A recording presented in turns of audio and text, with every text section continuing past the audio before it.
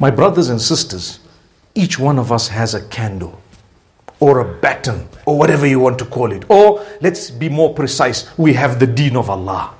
We thank Allah. What's your duty? To pass it on. Primarily to whom? Your own family members, your children.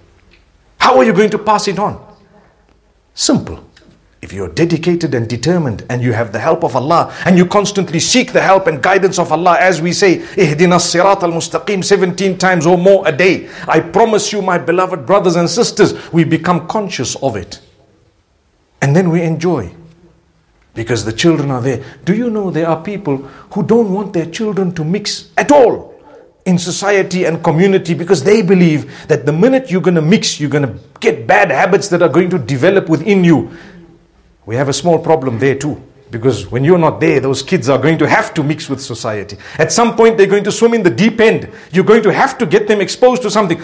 Teach them how to deal with the negatives. Don't remove them totally from it, because they are going to need to deal with it. I used to say when I was a little bit younger that, you know what? Imagine if the world is so corrupt right now. We fear, how will our children cope? Right? We got to hustle and we got to do so many things and we got to navigate through the corrupt world and so dangerous. What's going to happen to our children? Isn't that the worry of the parents? Trust me, you got to leave that to Allah. If you haven't exposed them to all of that, then you've got to worry. When I say expose with the intention of assisting them to cope and to know how to deal with, not expose in order for them to dive into. There's a difference. My brothers and sisters, this world belongs to Allah. He created everything that's here.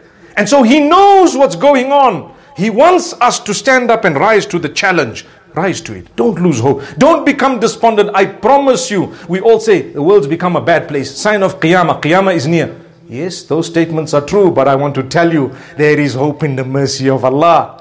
Look at the masjid, how full it is. Look at where it is. Look at how it looks. As I was coming here, I just heard a little bit more about the masjid, that they managed to pay what X, Y, and Z, and they managed to do that. And I said, that is the deen of Allah. It is alive. Here are the mu'mineen. We are alive. We are here. We have a concern. Today I'm talking. Everyone is listening. It's for me and for you. Don't we feel, yes, correct, I need to do a little bit of what was said today. May Allah grant us that goodness.